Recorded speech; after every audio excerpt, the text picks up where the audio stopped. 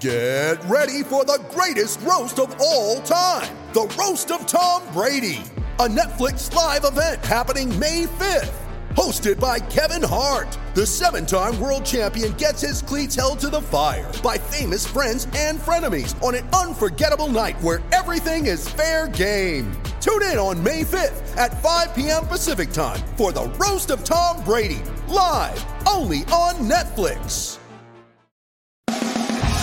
We've got the whole crew together as we cover Ohio State with our instant analysis from Ohio State. There's something that doesn't feel right. Unbelievable effort from him today. Is E.J. Liddell going to crack the first team All Big Ten? I think he can be the guy. I'm not trying to start a quarterback controversy. He seems to have the durability. He certainly has the toughness. Is the question on a lot of people's minds here.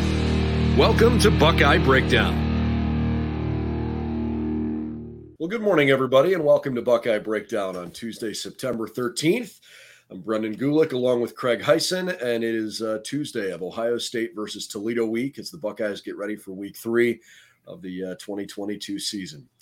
Craig, this is kind of a combo pod, sort of what we learned from Ohio State from this past weekend, and also we're going to hear from Ryan Day at 12 noon with his weekly press conference, and so part of this is going to be on what you hope to learn. So what you learned from last weekend and what you hope to learn today when we have a chance to speak with Ryan Day, as well as Jim Knowles and CJ Stroud this afternoon. So that's kind of the focus. How's your weekend? It was great. Had a little golf trip down in SEC country. So, oh boy, things were buzzing in the clubhouse when Alabama was on the ropes there at the end of the game. That's a perfect segue, because one of the things I really want to learn from Coach Day is how pleased he is with the level of detailed preparation, with this team through the first couple of games. And we can dive into that in a bit. But college football, it's funny. The week 2 schedule is never particularly riveting. And yet we almost always look back on it and go, gosh, that was actually a lot better schedule than we thought. And it certainly helps when there's a bunch of chaotic upsets, with Marshall beating Notre Dame, App State beating Texas A&M, Texas almost obviously pulling that off against Alabama. Wisconsin lost to Washington State. On a smaller level, Eastern Kentucky, who's an FCS program, beats an FBS program in Bowling Green in a wild 7 overtime game. Maybe there's a little more parity in college football this year than we thought. I don't know so much about the top of the top teams. Ohio State certainly has looked really good through their first couple games, and Georgia's looked really good. Maybe Texas is a little bit better than we thought. I guess we'll find out as time goes along. But I have to admit, I feel after watching back the Ohio State-Arkansas State game, I actually feel a little bit better than I did in real time, because our reaction, when Andrew and I did our instant analysis show, I was a little frustrated with the way that game went, not because it wasn't a good win. It was a good win. It wasn't a great win. And I think that was my biggest reaction in the moment. And after watching back on it, I actually feel a little bit better about the game. And just like you said, Brendan, it was a good win. It wasn't great. There's still the penalties is what's kind of irking me still. I mean, they have 17 penalties, and some of these have been declined in the first 2 games for 160 yards. So we saw with Alabama last Saturday, they didn't have any turnovers, but they had 15 for 100 for penalties. And that almost did them in the end. Did they play great? No. But Coach Saban pointed to those penalties first thing after the game and just how sloppy they were. So especially the controllable ones, the unsportsmanlike conducts, having penalties that take touchdowns off the board, especially – I know you were definitely excited for that special teams touchdown that we talked about. I think you said that was going to happen too, Brett, last Saturday. So you were on Tuesday. I said it was going to happen, and and then I even said in the post game, like, I'm not going to hang my hat too hard on it, because maybe that happened because of the bad block in the back. But yeah, I mean, I didn't think Arkansas State's special teams unit looked particularly good week 1, even in their blowout, and they didn't have to punt against Grambling State. I just kind of had a sneaking feeling the Buckeyes were going to be able to take one back, and they did. But, there were actually two penalties on the play. Yep, fantastic call by you. And those penalties, the controllable ones, and then also who is committing these penalties. Like it's been some of the guys that you wouldn't expect, like Mitchell jumping over the hedge for the punter. I mean, stuff that you should know, being a veteran player on the team. So hopefully this week against Toledo, it's a cleaner game. I mean, obviously there's going to be penalties, but minimizing those as much as possible. And just having a little bit better flow to the game as well. I guess we bounce around a little bit here because the biggest question I wanted to ask Jim Knowles was sort of about his appetite for some of those kinds of penalties. With a defense that is so aggressive, I wonder if he's willing to live with a couple of smaller penalties a game, because there were several defensive offsides penalties in week 2 here. Not so many in week 1. Week 1, it felt more like false start penalties. DeJuan Jones had a tough game. So I'm going to ask Coach Knowles today if I'm called on. I certainly hope I will be, but I'm going to ask Coach Knowles about, look, is there a balance between, hey, we want to be ultra aggressive and give these guys this really attack mindset. Are you trying to balance that with maybe being willing to accept the fact that you might jump once or twice during a game? Now, you can't jump 4 times. And look, the unsportsmanlike conduct, personal foul penalties are unacceptable on both sides of the ball for sure. And you practice what you preach. And I'm sure that this team is going to get an earful this week about that kind of stuff. You just can't have penalties like that. But again, I feel better about this because largely week 2 looked pretty good. Marvin Harrison had a ridiculous game. CJ Stroud had a very, very good game. I really thought he only made truly one ill-advised throw, and it was actually the first one of the game that I thought should have been intercepted. But man, he threw the ball in some really, really tight windows. The 3rd touchdown catch for Marvin Harrison Jr. was spectacular, both throw and catch. I'd like to see the Buckeyes run it a little bit more, but I'm just being a little nitpicky, I guess, with that. All things considered, offensively, they kind of did what we thought. They had 2 drives that, ended up in 3 and outs that kind of irritated you, but the game wasn't really, that tight, especially late. So you kind of got over that quickly. So I do feel better about where they stand after watching back on it.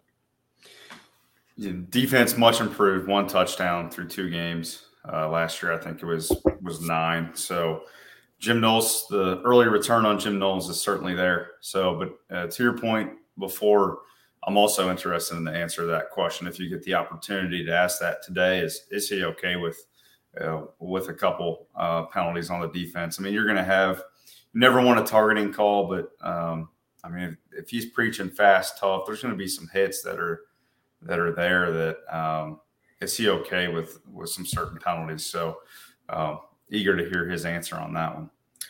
I'm also going to ask Coach Day about, kind of evaluating how prepared he thinks his backup players are through 2 weeks compared to what he hoped they would be through 2 weeks, because he really didn't play any depth outside of defensive line in week 1.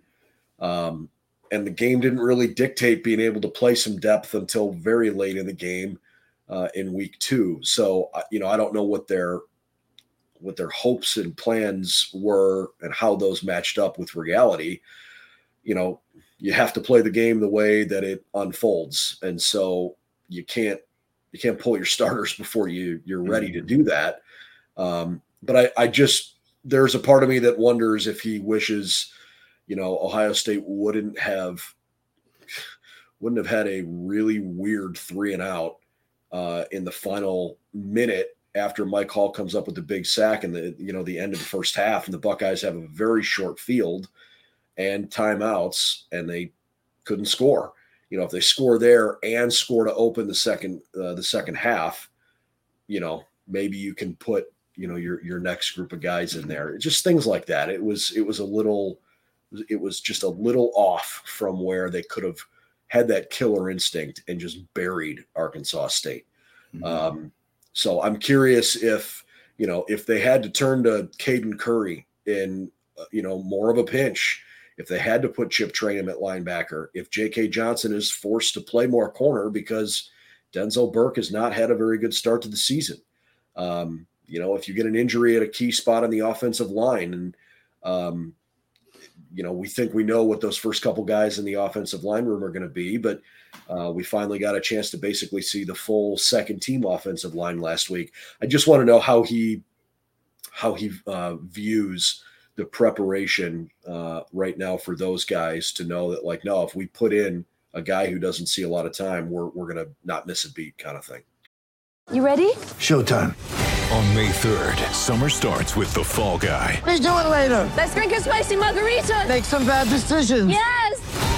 Audiences are falling in love with the most entertaining film of the year. Fall Guy. Fall Guy? Fall Guy. That's what the poster said. See Ryan Gosling and Emily Blunt in the movie critics say exists to make you happy. Trying to make it out? Nope. Because I don't either. It's not what I'm into right now. What are you into? Talking. Yeah. The Fall Guy. Only in theaters May 3rd. Rated PG-13.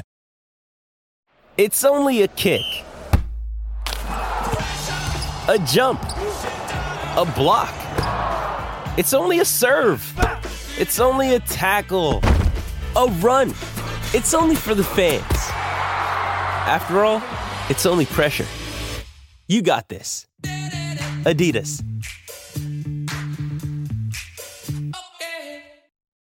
Caden Curry was one of the guys we talked about leading up to the Notre Dame game that we were excited. Just kind of a preview pod for new guys.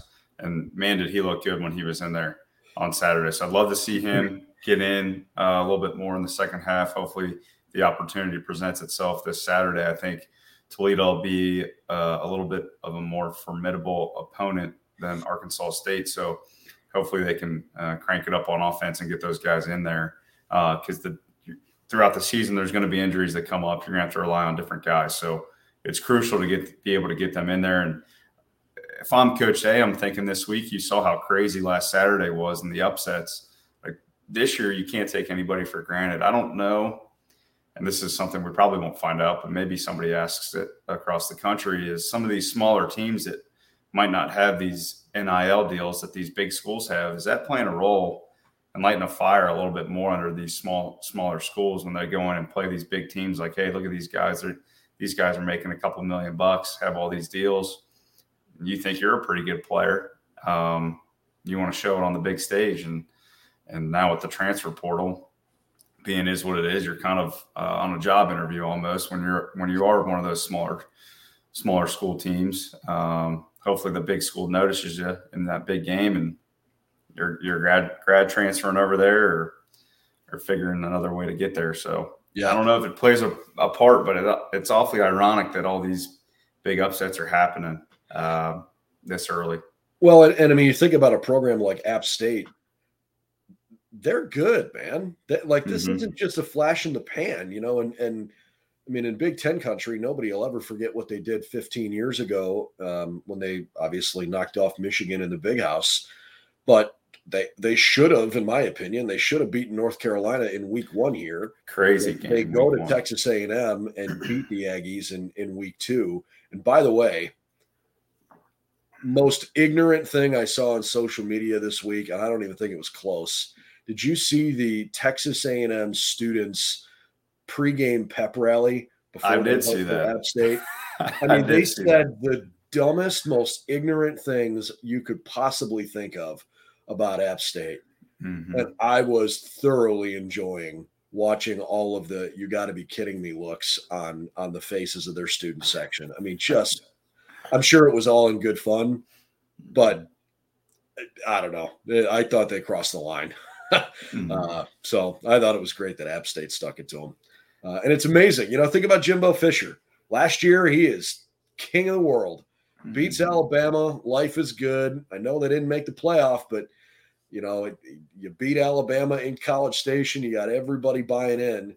And this year, they lose to a non-Power 5 conference school at home that everybody was like, who the heck is this team from, the Mountaineers from the foothills of North Carolina? And they stuck it to them.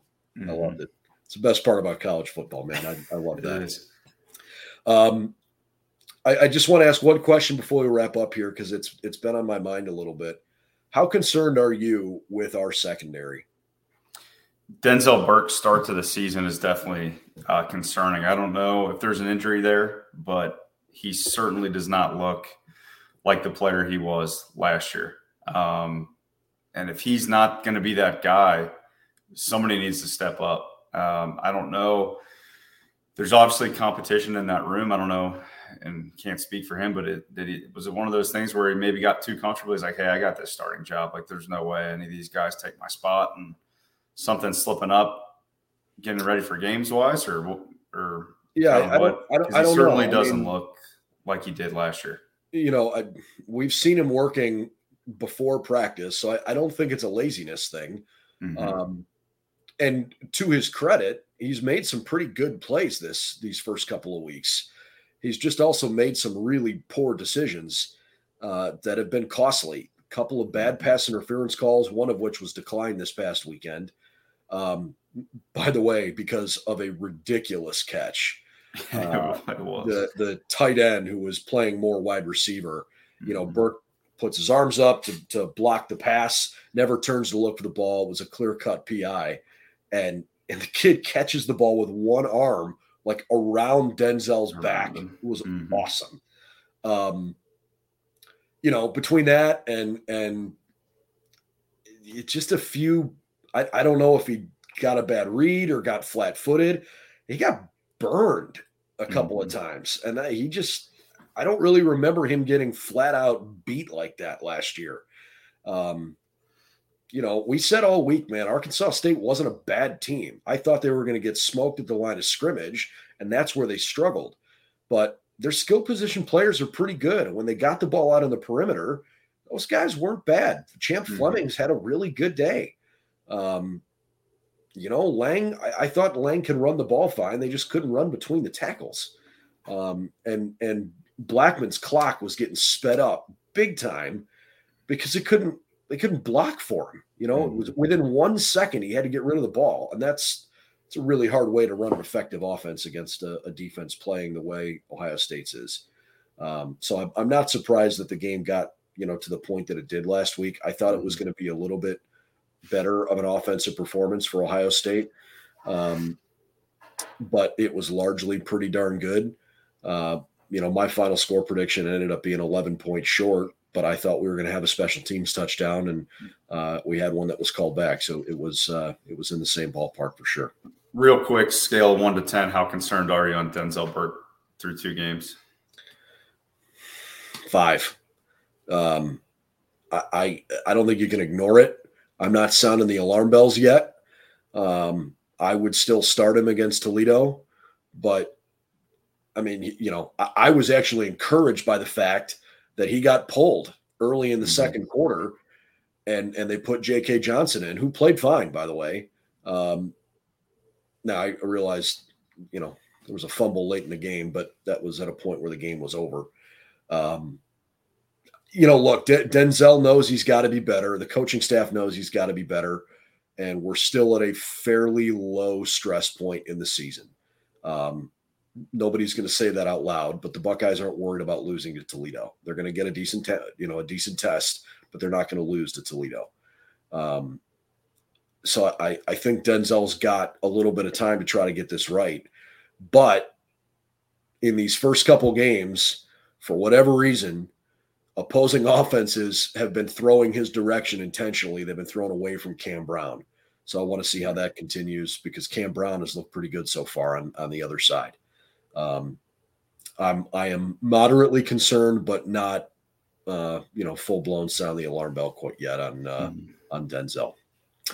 All right, so that'll wrap up sort of what we learned and what we want to hear on this Tuesday morning. Tomorrow morning, we've got a special guest for you. Ryan Kavanaugh is going to join us. Ryan is a color commentator for ESPN. He does some college football for them, and he actually had the Toledo game week 1. And on top of that, Ryan's a good friend, and he's a really, really good dude. He's got some good insight on Toledo. So we're going to, much like we did last week where we kind of talked with Joshua Perry about Arkansas State, we're going to talk with Ryan Kavanaugh to get the latest on what's going on with Jason Candle and the Toledo Rockets out of the Mid-American Conference. In the meantime, you can find this podcast wherever you like to get your favorite episodes. You can find it on the Apple Store, Google Play, Spotify. It's published in lots of different places. We would love it if you subscribe to the YouTube channel. That would be awesome. We appreciate the support there. And for all the latest news and info on the Buckeyes, head to buckeyesnow.com. For Craig Heisen, I'm Brendan Gulick. Have a great Tuesday. We'll stream Ryan Day's press conference coming up here at 12 noon, and we'll have a Buckeye report afterwards to tell you what we thought about what we heard from the Woody. Have a good morning.